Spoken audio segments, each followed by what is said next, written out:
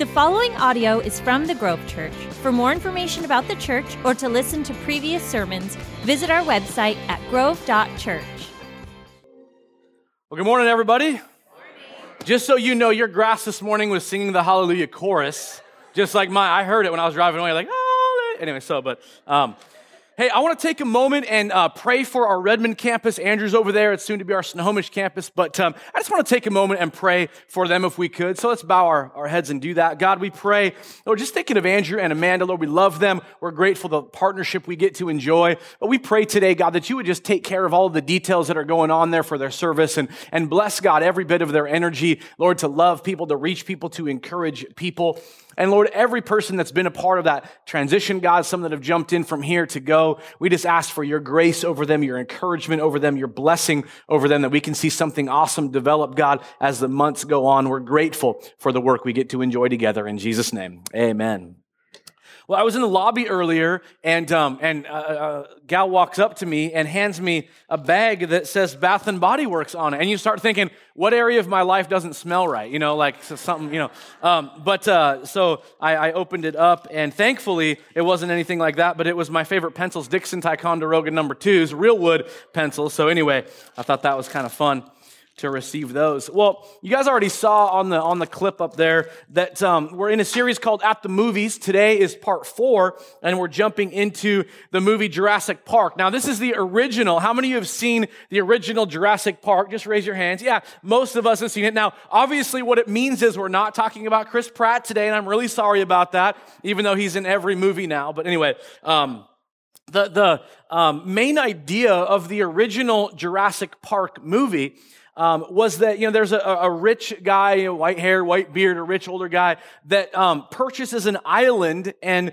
decides to create a theme park full of real dinosaurs. They figured out how to, you know, extract DNA from a mosquito who bit a dinosaur or whatever, billions. Anyway, and so they, you know, he's got this whole park set up. And if you've seen it, you know, they've got the big fences and 10,000 volts and, you know, the guest shop, all these different areas. And it's basically like a safari, but you're going to see dinosaurs. Well, he can't get approval from some like high up officials, you know, that will give the stamp to open the park. And so he invites in a couple of different scientists to sort of check it out and take a tour. And he really wants their stamp so that he can maybe get the final approval and open it up. Well, obviously they're really skeptical about the idea. And they show up at the park not fully knowing what they're getting into. And they realize at one point they're going to see real dinosaurs, and they're kind of freaking out about it because there's paleontologists that's obviously only seen the bones of dinosaurs. Well, as a little bit of time in the movie goes on, they're sitting at a lunch meeting, kind of debating back and forth with the guy who wants to open the park and the scientists about like this whole idea and the implications and all this stuff. And they're skeptical of whether this is going to work out well. And there's a significant part where, as they're debating back and forth, there's a line that I want to kind of jump from today that I want you to check out. So here's a scene where Jeff Goldblum, who's one of the scientists, is debating with this older guy about whether this should happen or not. And I want to, obviously, as the movie continues, really from that point on, things don't go well. There's a guy who's trying to, you know, take dinosaur DNA and you know, the power goes out and the dinosaurs are kind of running rampant. And no, we're not going to show the part where the guy gets eaten on the porta potty. So you're welcome for that. But anyway, But you know, things take a turn for the worse. But I want you to think for a moment in your own life about that last quote that kind of faded out right there. Your scientists were so preoccupied with whether or not that they didn't stop to think if they should.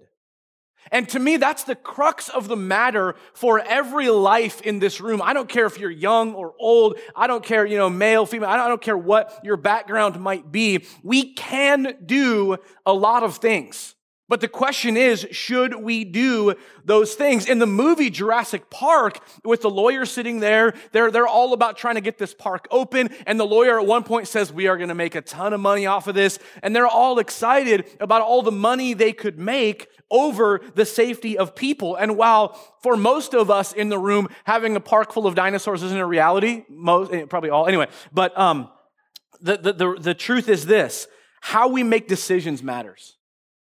How we make decisions matters. Is it that we fall to, well, here's how I make decisions. I try to reason it out.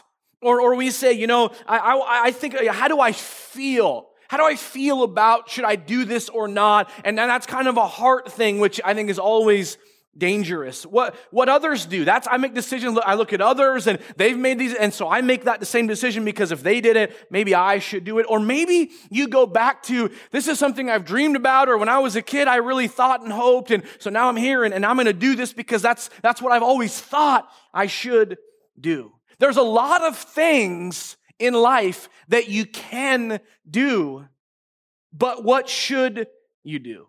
And it plays right into Paul writing to the church at Corinth. And if you got a Bible with you or you want to follow along, there's a Bible in front of you. You got maybe a Bible app on your phone. 1 Corinthians 10 is where we're going to land. Now, these letters that Paul wrote to the church at Corinth, I've said before, Corinth was known as the party church. They were the ones that were, having relationships they shouldn't be having, doing things they shouldn't be doing. There's kind of the stepson and the mom romance thing going on that Paul's like, stop it now. There, at one point, another chapter later, he's talking about, you gather together and you take communion and you got a bunch of people in the corner like getting drunk off communion. That's not okay, And most of us in the room are like, I would never do that. And they're like, that's the problem, They're doing things they shouldn't be doing. Well, when we land in chapter 10 here, he brings up a part of the argument that they're saying. And in chapter 10 of 1 Corinthians, in verse 23, it says this, I have the right to do anything. And Paul is, if you notice in the scripture, that's in quotes. He says, I have the right to do anything. And that's their argument. Their point is this, Paul, you and the apostles said that we're all free in Christ, that we're not bound to the Old Testament Levitical law because of what Christ has done on the cross. As followers of Christ, many of us in here would say we're followers of Christ. We believe in his work on the cross. We believe he paid the price for our sins. His blood was the price paid for our sins. He died. He was buried. He rose from the dead, defeating death, which we don't have to fear anymore. And so this whole picture of what Christ has done is amazing. And the salvation part is huge. And if you're not a follower of Christ, but you hear what I'm saying today, I want to encourage you to consider that what Jesus has done for you and I is give us a clean slate, is give us a fresh start, is provide a way and access to our Heavenly Father that we can't do by working it out in our own efforts. The other part of understanding the work of Jesus Christ on the cross, the Messiah that would come, it's Jesus, that work broke the need for you and I to follow the Old Testament Levitical code. We're no longer bound to it. The problem is that we're taking this word grace, unearned favor from God, the grace of God where we can find forgiveness, and saying because of grace, because I'm no longer bound to the law, I can do whatever I want to do, and that's okay. That's why he has it in quotes. I have the right to do anything. You say, Paul isn't denying the fact that we are free in Christ. I'm going to mention a couple other spaces here in 1 Corinthians where he acknowledges the power of our freedom in Christ. But they're not looking through the right lens. They're only looking through the lens of we're free in Christ. It's the danger of the world you and I live in where people can say, I follow Jesus, and yet do whatever they want to do. It doesn't work that way. Over and over, this is why we say read the Bible. When you read the Bible over and over, you read some of the letters from the apostles. You read Peter, 1 Peter, 2 Peter. You read 1 John, 2 John, 3 John. You read Paul's admonition to multiple of the churches he was writing to. This is not about you and I doing whatever we want to do under the guise of I love Jesus and I'm free in Christ. Because over and over he says, but to really love Jesus is to live obediently to what he wants of us, surrendered to the Holy Spirit working in our hearts and our minds and our lives. I have the right to do anything, you say. And then this, but not everything is beneficial. See, the filter, Paul says, is absolutely we are free in Christ. But we're not free to do whatever we want to do. One of the questions that you and I have got to be asking ourselves is my decision to do this beneficial to my faith being built? He goes on and he says it again. I have the right to do anything, but not everything is constructive. Here he uses this word that we understand, construct, to build. Earlier on in this same letter, 1 Corinthians 10 is where we're at. Rewind 7 chapters to 1 Corinthians 3, and you don't have to turn there. I'm going to read this for you, starting in verse 10. If you're taking notes, 1 Corinthians 3, 10 through 15. But each one should build with care. Jesus has said, we have it in Luke and we have it in Matthew, where Jesus has said that you and I ought to build on the foundation, the rock, and Paul says that's Christ. Jesus says we've got to build on rock, not sand.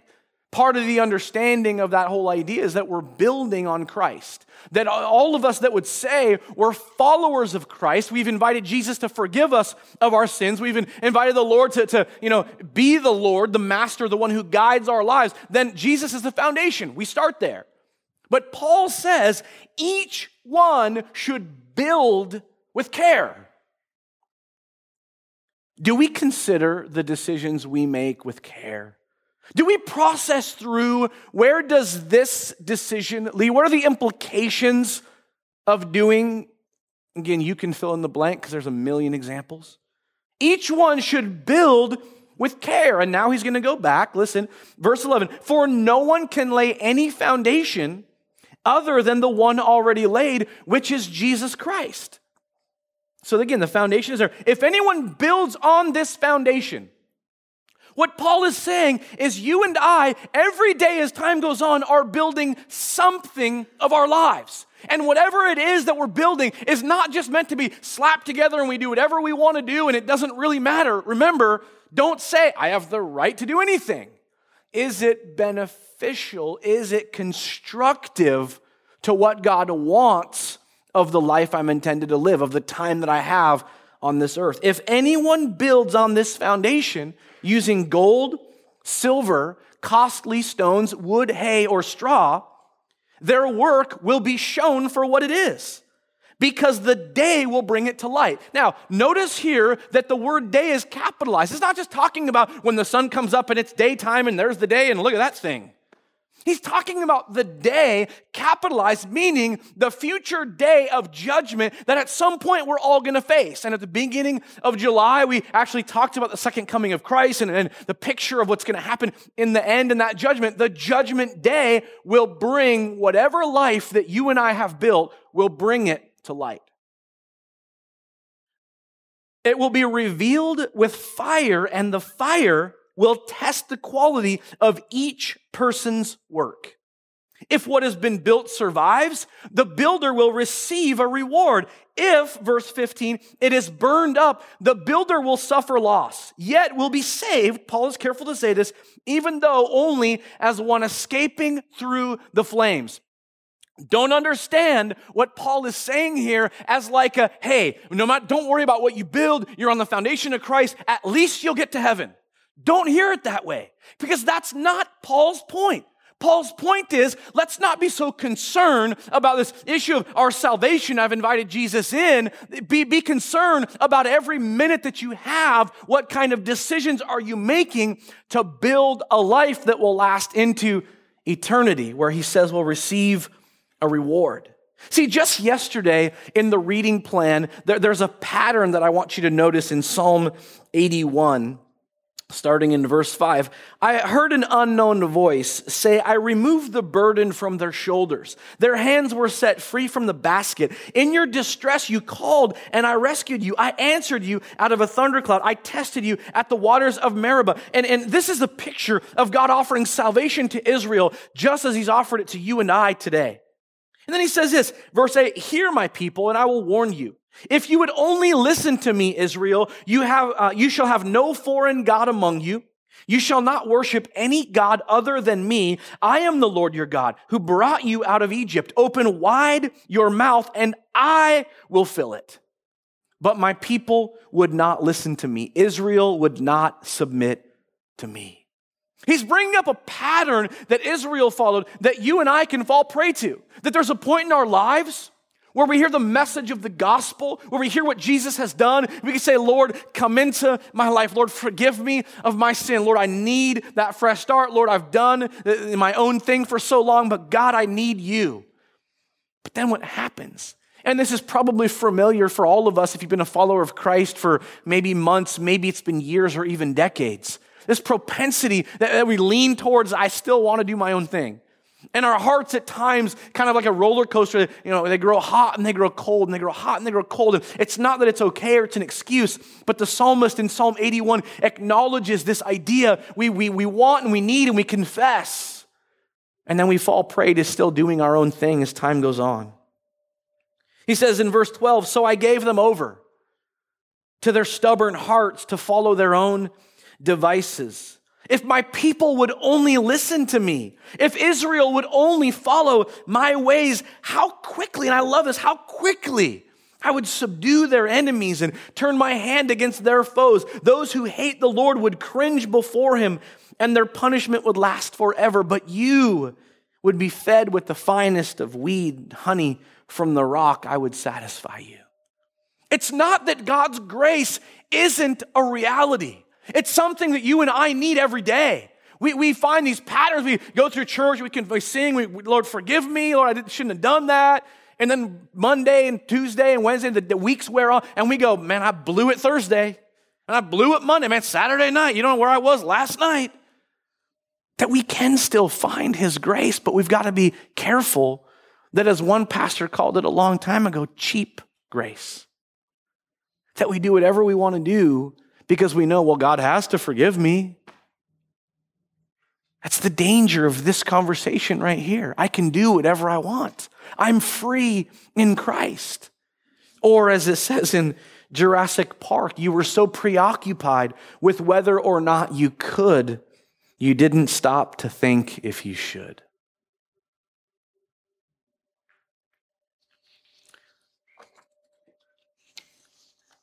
When we think about our decisions, there is a filter we've got to use, and it has to do with the work of the Spirit in us. Will we surrender to what he wants? And I know that we talk about decisions, and there's all kinds of decisions, from habits that we continue to fall prey to and we give in, and it is what it is, and we just can't seem to overcome it, to relational decisions where we're in a relationship and there's a covenant of marriage, and we go, but I'm not really getting it at home. It's not really working the way it's supposed to, so I'm going to go over here, and they kind of like me, and we'll see kind of what happens. And God is like, no. That's not the way it works. And we go, but that's what I feel. But it can't be based on how we feel. It can't be based on what others think. It can't be based on these external forces. We've got to look at what God has to say about our decisions. Paul says we spend so much time excusing whatever we do with, I'm free in Christ. It's no big deal. Paul says, yeah, it is a big deal. Is it beneficial? Is it constructive? Yeah, there's neutral. I realize that what we wear maybe is no big deal. Although if I had like a tube top and short shorts and flip-flops and cocoa butter on my belly, you'd be like, okay, don't wear that on Sunday, right? And some of you are like, why'd you say? I'm going to throw up now, and you shouldn't have done that, and that's fine. So yeah, there's neutral decisions. There's things that maybe don't matter a whole lot. But you'd be surprised if you really stopped to think with care about our decisions, about your decisions, how much stuff matters. That we look through the lens of, how is this building the life God wants for me? How is what's being constructed of my time affecting eternity? That matters. And it's so easy to forget in a world that just keeps going, and time keeps spinning, and the world seems to get faster and faster, and we don't have time to stop and consider what's being built. Then Paul takes it even further. I have the right to do anything, you say, but not everything is beneficial. I have the right to do anything, but not everything is constructive. And then this, no one should seek their own good, but the good of others. We talk about maturity, and I've mentioned that word a few times this summer because I always want to challenge all of our maturity. That when we talk about, I want to grow and I want to be mature in Christ, I want to be a mature believer. A couple weeks ago, I talked about our ability to affect the lives of others. And here I'm reminding us again that when he says no one should seek their own good, but the good of other people. When Paul talks about you and I building some sort of home on the foundation of Christ, building some sort of life, that life is not lived in, here's the foundation, here's the home that's being built, and here's woods and mountains. The picture that Paul gives us is here's a foundation, here's a home that's being built next to another home, with another home over here, and there's homes over there, and there's homes all the way down the street, because we're not talking about homes, we're talking about the lives of other people around us, that our lives impact other people.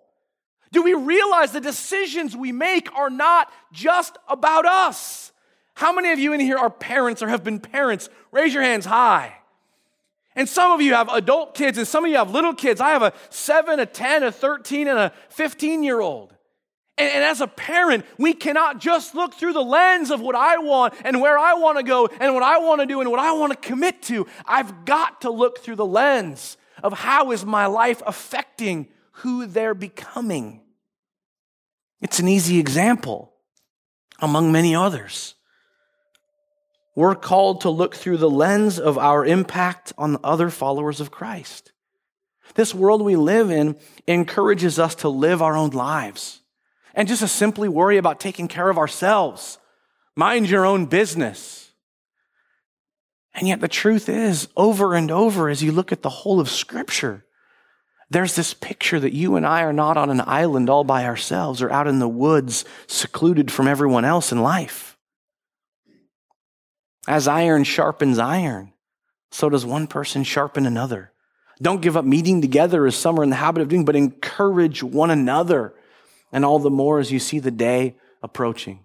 Lay aside your own needs and think about the needs of others. Put others before yourself. All of these are verses that throughout the whole of Scripture, we are intertwined with everyone else. And we can't just think through the lens of what do I want?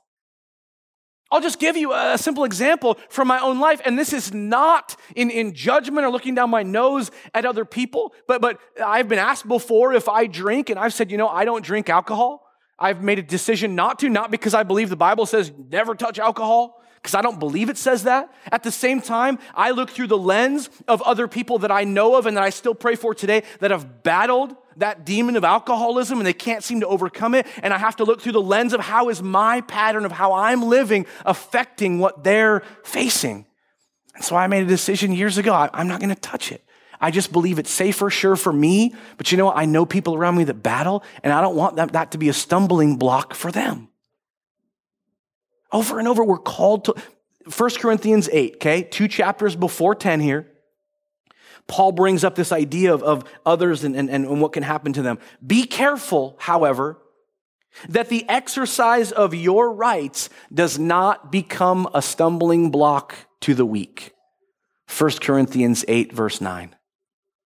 Once again, that maturity, that responsibility. Be careful that the exercise of your freedom does not become a stumbling block to the weak. Are we looking through the lens of how others are impacted? Are we looking through the lens of what kind of influence this decision has? So other followers of Christ, but also those who haven't invited Christ in yet. I don't say it every week, but I say it a lot. As I mentioned, this whole thing, this life that we're building is in a neighborhood, not out in a secluded island or in the woods. That for you and I, the decisions we make in the families that we exist within, extended families, immediate families, in the neighborhoods or apartment complexes or condo units that we live within, and who's around us, the workplaces that we go to, and the people we interact with all the time. All of those, and there's plenty more of ways that you and I are in contact with other people, and many of them, I don't come from a family that is a church family, and I've been praying for them for years and still do. But I live within a family that God put me in to help shine the light of Christ. And I don't stand up and give a lot of speeches, although every now and then I have, in my family at gatherings. But I try my best to shine the light of Christ, to talk about how good God is or what I feel like he's doing. People ask me, how was your weekend? Here's mine, how was yours? Well, here's what happened. Here's what's going on. Here's what I care about. And faith always ends up in the equation because that's what I care about. Not as a preachy thing, but just conversation.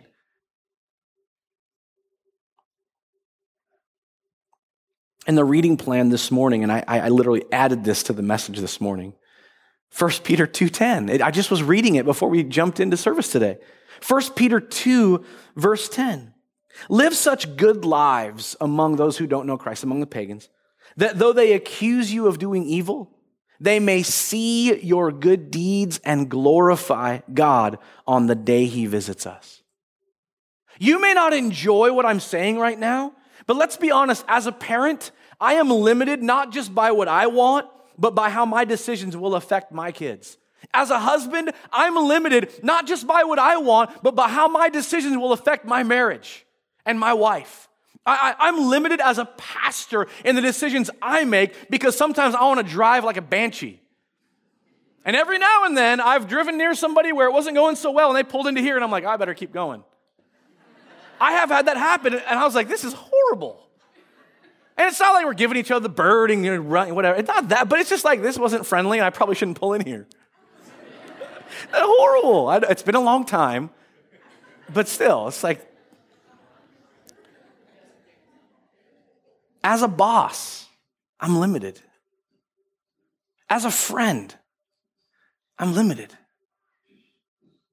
Because my decisions aren't just my decisions. My decisions are building my life and building the lives of those around me. The question that we've got to ask ourselves, will my doing this help me accomplish God's design for my life? And will my doing this help others accomplish God's design for their lives? We've got to be careful.